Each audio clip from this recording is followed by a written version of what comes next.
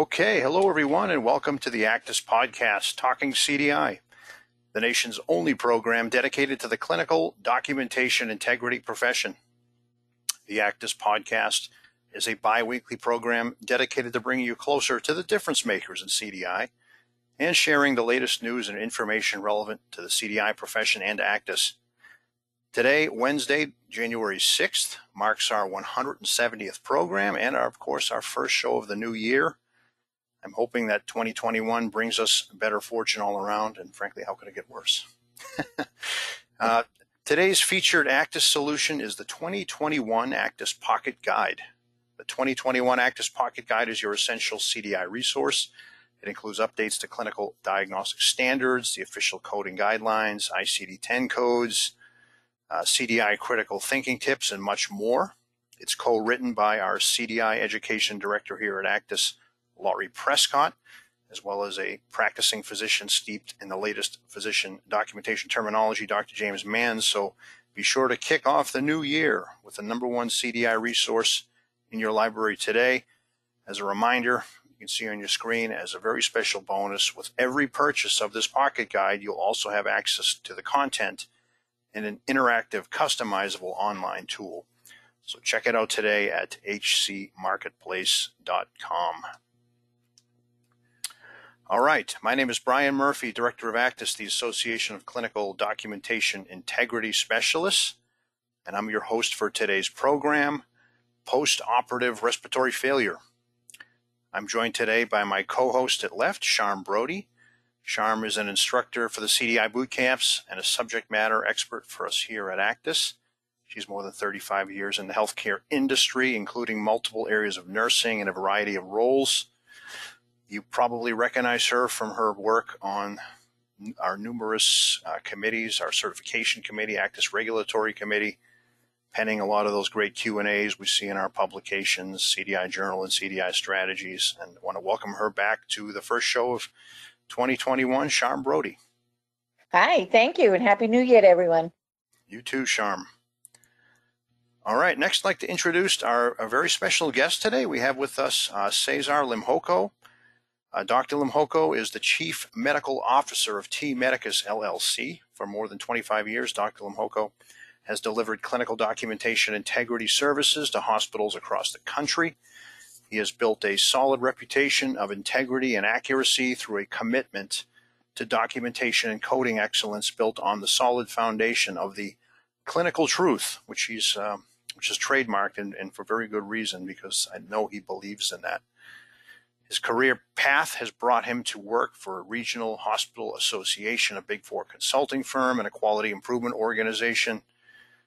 He's also a familiar face in the Actus circles and the broader healthcare industry. You might have seen him presenting at our national conference, AHIMA, HFMA, HCCA. He's spoken on ICD-10 Monitor podcasts, and I'm pleased to have him kick off our first show of 2021 on an important topic. So welcome, Dr. Limhoco.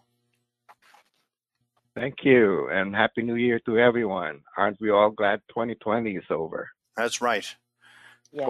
COVID-19 has magically disappeared overnight, and here we are with a fresh slate to start the year. We wish. Yeah, we wish. All right, let's start, as we always do, with a poll question related to today's topic. I'm going to go ahead and launch that on your screen. You should be seeing that appear in just a moment. Today we're asking you, how would you describe your organization's ability to accurately report postoperative respiratory failure? Would you describe it as excellent, meaning maybe just a few clarifications needed here and there? Fair, you can report it, but it takes effort and careful review. Would you describe your ability to report postoperative respiratory failure as poor, meaning it's either rarely documented and or maybe frequently overreported? Don't know, or not applicable. As I always say, not all of our audience are working in the acute care hospital setting. So again, how would you describe your organization's ability to accurately report post-op respiratory failure? Your options are excellent, fair, poor, don't know, or not applicable. All right, I'm showing about 70% of our audience has voted, so I'm going to go ahead. I'm going to close this out, and as we always do, we will come back to the results in just a few minutes. All right. Okay, as I mentioned, Dr. Limhoko is our special guest today. Dr. Limhoko, so I want to welcome you to the show, and thanks for being a part of the podcast today. Let's get right into the topic. This is a difficult topic. This is postoperative respiratory failure for as long as I've been around. And CDI has been a thorn in the side of CDI specialists as well as coding professionals for many years. We were talking about the show beforehand and how we were going to put it together. It's been covered a lot in various publications and articles. We kind of wanted to, you wanted to share with us a personal incident, Dr. Limhoko, to make this a little more tangible. This concerns a recent incident actually with your wife who's recovering from abdominal surgery. And so this diagnosis entered your life in a very personal way. You covered this in a couple of must-read articles on LinkedIn. I'm going to share at least one of those on today's program. But can you kind of relay this story for us and tie it into the topic today? Thank you, Brian. A month ago, my wife got out of an abdominal hysterectomy procedure and was in post-op pain.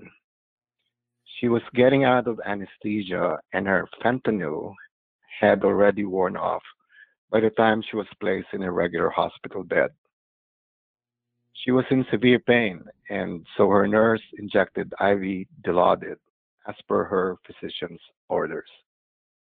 But she was sensitive to it, and her respiration started to become depressed. Her CO2 would creep up, and her oxygen sats would went down to the high 80s average, and at the lowest it was at 83. Her monitor would go off every time this happened, and the nurse would nudge her and remind her to breathe. This did the trick, and when she took the breaths, her CO2 and O2 would stabilize. Next time she complained of severe pain, the nurse gave her Dilaudid by IV slowly this time. And by doing that, she was able to tolerate it with no further issues. This experience struck me because in the 25 years that I've been doing consulting and reviewing cases with physicians, coders, and CDI specialists, I have seen things, conditions, events, maybe characterized wrongly. And I thought by sharing something that was personal may place it in the mind of folks next time as something that they should be aware of. So this story I was able to share on LinkedIn as a post. And with that post, I put out a poll to see what the thinking was out of all the people out there in the industry. So I said, without any physician documentation explaining what happened, what would be the most likely consideration here? And there were three choices: post-op respiratory failure, Dilaudid toxicity, or narcotic adverse effect. There were 150 votes, and the poll closed with 21% actually saying it was post-op respiratory failure, 9% saying it was Dilaudid toxicity, and 70% said it was a narcotic adverse effect. It struck me once because I thought, great, the majority of folks understand that this is not a respiratory failure or a complication of the surgery or a toxicity, an overdose of a drug, but was actually an effect of the narcotics that was given to her. But the 20% who said post-op respiratory failure and a 9% dilaudid toxicity kind of grated in my mind, and I thought I'd do a follow-up post as an article to dive deeper into what those mean. Post-op respiratory failure is a dire condition that carries high mortality. It is a major concern for all healthcare providers with any kind of surgery because this is a serious complication. The common causes are pre-existing diseases, and that's why most people with pre-existing diseases will not usually have surgery unless it is really called for. Without pre-existing diseases, the other common causes would be a substantial pulmonary atelectasis, not just a mild segmental or discoid atelectasis, but something that's more prominent, significant. Can also be caused by aspiration, bronchitis, or pneumonia. Pulmonary embolism is a major issue. And last but not the least is ARDS, which is acute respiratory stress syndrome. So these are very serious events that happen because of the procedure. And that's why it becomes a very important thing to either capture and also code. Now, narcotics are also respiratory depressants.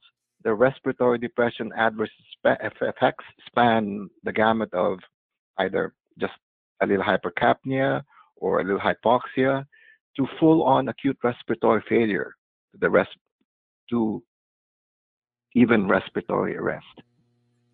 Even appropriate doses can end up with some variant of respiratory depression throughout the spectrum that I mentioned earlier in very sensitive patients. And this is actually what happened to my wife.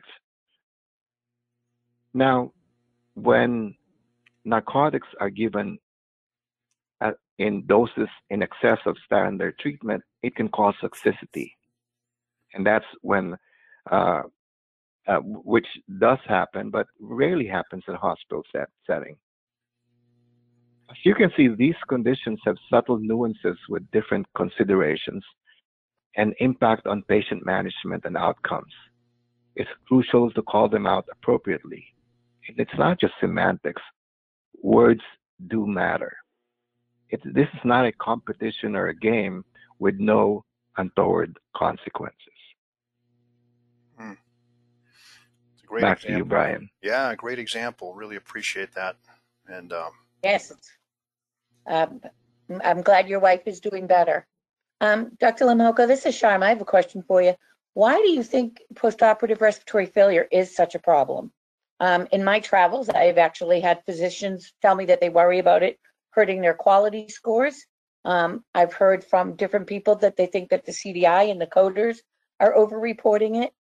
You yourself describe it as a misrepresented diagnosis. Can you talk through some of the issues or pitfalls that you see with this?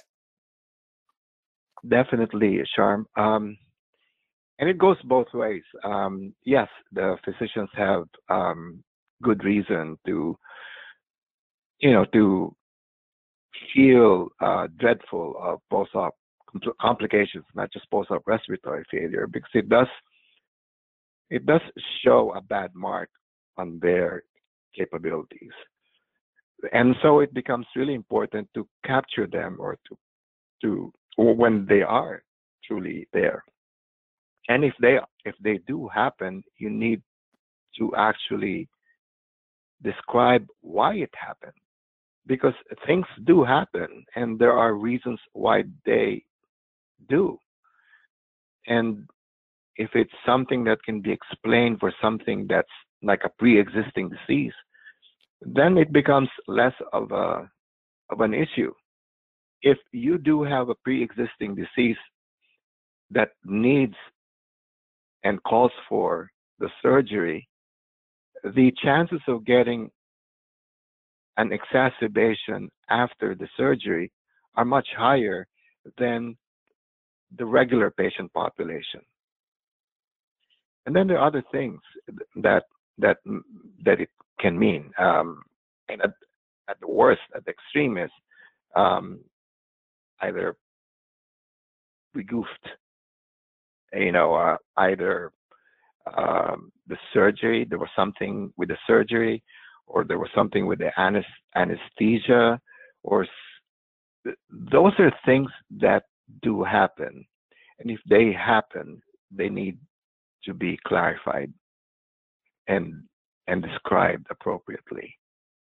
Now, on the other side of the fence is the coding and the documentation of post-op respiratory failure. Some are quick to capture post-op respiratory failure when something happens right after surgery, thinking that it's something that happened, an event that happens after the surgery,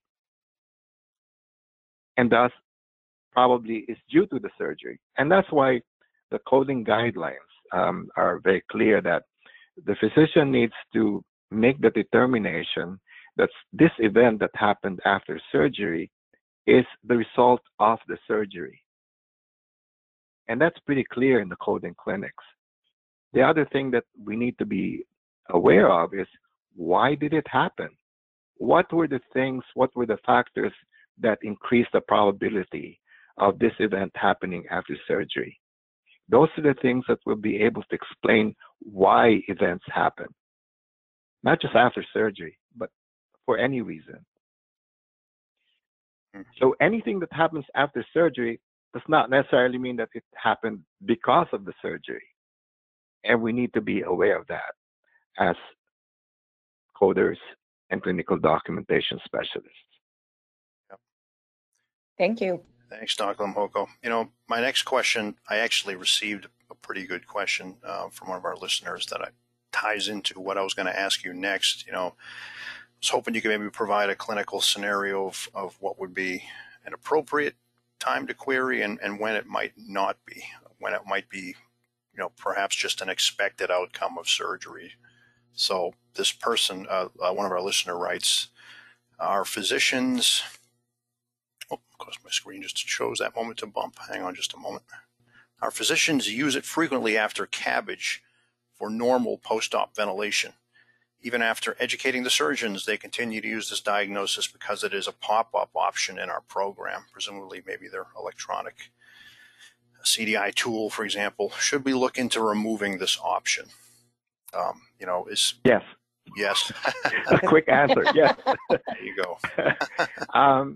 This is the thing, because there's a disconnect between the clinical field and coding and clinical documentation.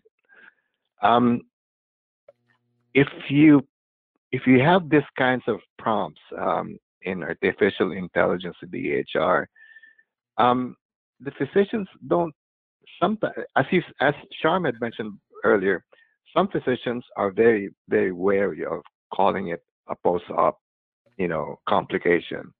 But now more and more physicians are getting the idea that if they're being queried by a coder or a CDI specialist and asking for such a condition, it may be something that may fall within the guidelines, the precepts, the definition, the coding of an event, and they may say, maybe it's okay. And they may just say, okay, well, you know what, it will, if it does affect or impact on the revenue for the hospital, I'll go ahead and call it whatever they want me to call it, So that's a disconnect, In the beginning, back in the 80s, physicians were very much wary of putting something in the record that's not fully 100%, confirmed. And now it's the spectrum, the pendulum has gone to the other side when they say, hey, you know what, we'll just put everything in there, including the kitchen sink. That's why the HR is full of copy and pasting of garbage, because the more stuff that's in there, probably the higher resource, the higher severity of illness, therefore the higher E&M level, therefore the high reimbursement for the physician and the provider. So this pendulum has already swung to the other side, and we've lost the story. We've lost the capture of the clinical truth. So that's where this thing is at nowadays. I hope I answered that question. I forget the initial question, but yeah, do you have a follow-up question to that? It was someone who asking about their physicians frequently documenting post-op respiratory failure after CABG for normal post-op ventilation because it's provided as an option in their EHR or whatever system they're using. Right, and you know what? It all comes down to education, education, education. Yeah. People, everyone in the industry, be it clinical to clinical documentation to coding, needs to be on the same page and really be have at our forefront in our minds that this is about capturing the clinical truth. This is capturing the true clinical picture of our patients. Right. Well, Dr. Limhoco, this is great. We did receive some other questions. I'll try to get you these after the show for those that are sending these in. Very, very good questions about respiratory insufficiency and other issues that are kind of a little more nuanced that we might have time for today. But really appreciate receiving these. We're going to get these to you after the program. And I would say also just as a quick help to people out there, as you had mentioned before, there have been numerous articles, webinars, podcasts about post-op complications, acute respiratory failure, and post-op respiratory failure out there. Yep. Just Google it, and all kinds of articles and what have you will come out. And things that you mentioned about respiratory insufficiency, what have you, are included in those articles. All right. Well, thanks. And I also will just give you a plug, recommend following you on LinkedIn, Cesar, because you do put out some thought-provoking material, clinical scenarios, and thank you. And thought exercises. Yes, he does. Yeah, really good stuff.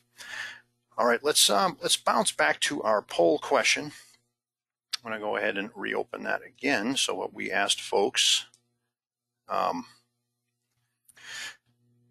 How would you describe your organization's ability to accurately report postoperative respiratory failure?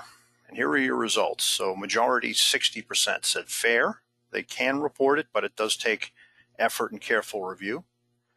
Your next largest bucket was poor. 16% say it's either rarely documented and or frequently overreported. 12% lucky, excellent, perhaps few clarifications needed. 8% don't know, and 4% not applicable. So any thoughts on these poll results, Dr. Limhoco, as well as you, Sharm? Anything surprise you here? I have a few thoughts about that, and I think it brings back to what the CDI profession really is all about. In the past, and still in the present, I've seen that from a physician's point of view, the clinical documentation and also coding have come to a point wherein, let me just put it as a query, you put down the clinical indications, you put down the coding guide, and you ask the question. Mm-hmm. So much so that as a physician, my initial reaction to that, is that, my God, these people know what they're doing. They're putting out the clinical indicators. They're putting in the coding guidelines. They must know what they're doing.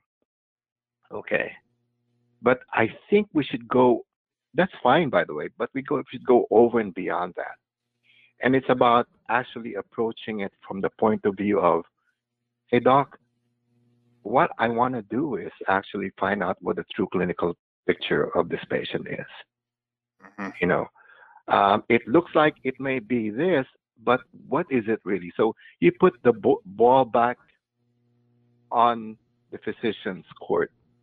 So let him explain to you. And by doing so, what you do is you open up that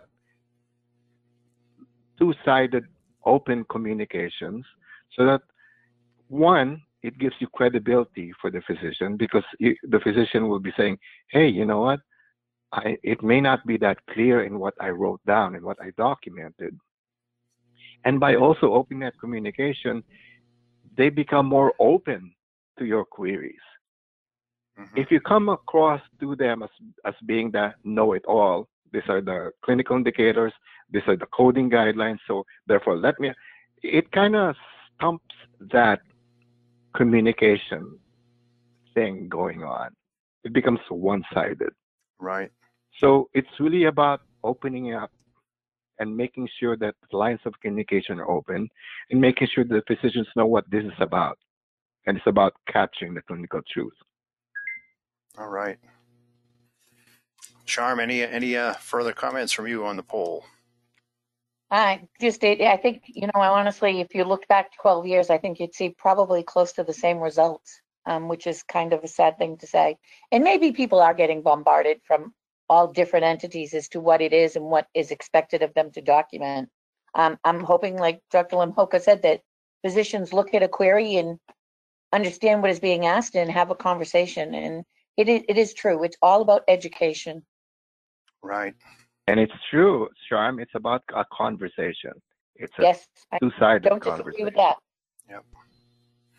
Well, thank you again, Dr. Limhoka. We're going to bounce over quickly to do a brief In the News segment. So again, In the News is a regular segment featuring the latest news and industry updates relevant to the CDI profession, or maybe that I just find interesting. Today's article is from MedPage Today. It is titled, you can see it on your screen there, it's written by a physician. I thought that might be a good tie-in to today's topic, a little different, but it's called Making the EHR Work Better for Us and Our Patients. So you can read it here on MedPage. As I always do, I will provide the link to this article, as well as Dr. Limhoka's piece on LinkedIn. But it's a worthy read. It's not directly CDI wheelhouse, but I think there are some lessons here that maybe we can carry forward in our practice.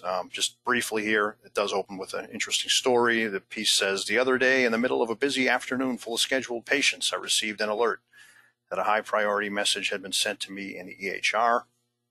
It read, patient is at the gastroenterologist's office. They need a referral faxed over immediately, or they will not see her. Reason for visit, routine care. So the doctor stopped what they were doing, entered this patient's chart, looked back because for the life of me, I couldn't remember why she might be seeing her gastroenterologist. Scrolled back through previous visits, previous referrals, as well as a most recent office visit over 18 months ago, could find no reason why she might need to see a gastroenterologist, either for follow-up of an active medical issue or routine care. She had had her colonoscopy a few years earlier and was not due for another 5 years. There were no telephone calls, no portal messages about new or changing symptoms. She had no history of inflammatory bowel disease or anything else that the doctor was aware of. He writes here, I messaged the staff that I needed a visit other than routine care to put down for the ICD-10 code as the reason for the visit. We all know about this stuff. As a justification of the insurance company while we were placing this referral, authorizing this care. And then they pose the question here, the physician author of this piece, so why am I in the middle of all this? When do we allow ourselves to become the pawns of the insurance companies, stopping our doctoring and becoming order entry people for them so they can fire off an authorization for 10 visits to see a gastroenterologist? The article goes on to state there's a time for a better way. It's a plea for help, and it's frankly it's a call to arms here. There's been a lot of complaints about the EHR and doctors spending a lot more time charting than patient care. I share this today because I think that CDI specialists with a little foresight and generosity can help busy physicians better navigate the EHR. It's not always about the query. And you mentioned this earlier, Dr. Limhoka, that's part of the job, but it's also about helping physicians in their day-to-day work. We know that the EHR is a major source of burnout for physicians. CDI specialists can play a role in helping to ease this burden. So, maybe you've learned some charting shortcuts in Cerner or Epic that you could help a busy physician with in 2 to 3 minutes, improving his or her workflow. Something small that might make an impact in 2021.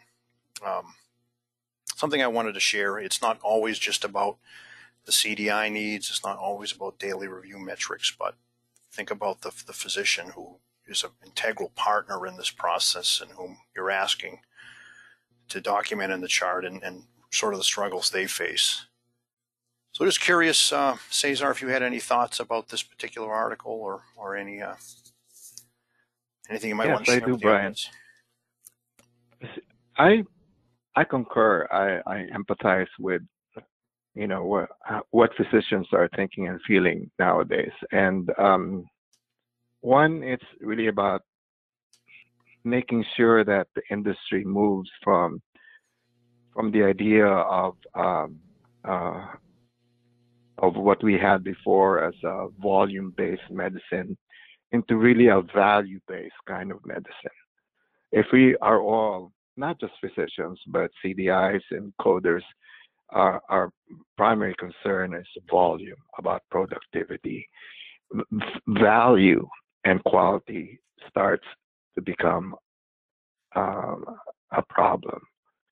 And if you think about what this doctor wrote here, and it is, it's a lot. But if I, as a physician, took the time to make sure that it was done correctly in the first place, none of this would have happened.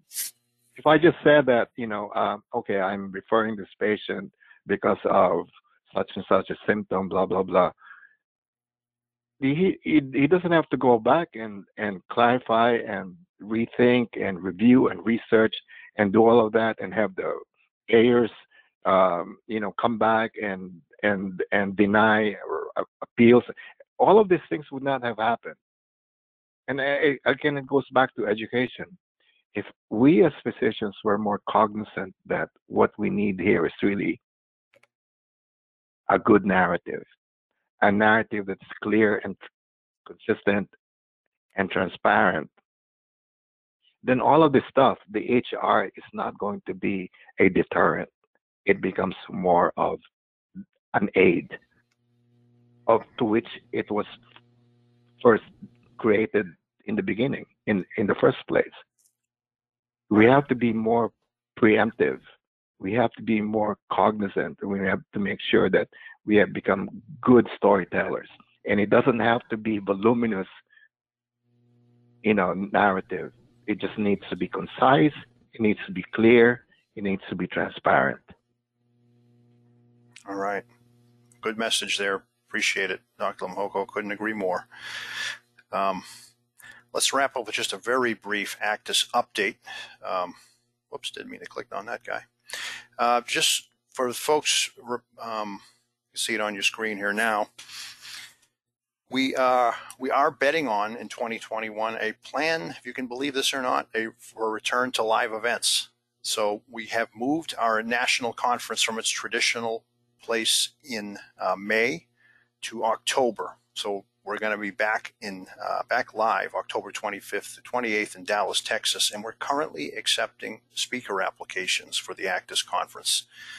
You have through the end of the week to get an application in. It's actually very easy to do. There's a link right here on the ACTIS homepage.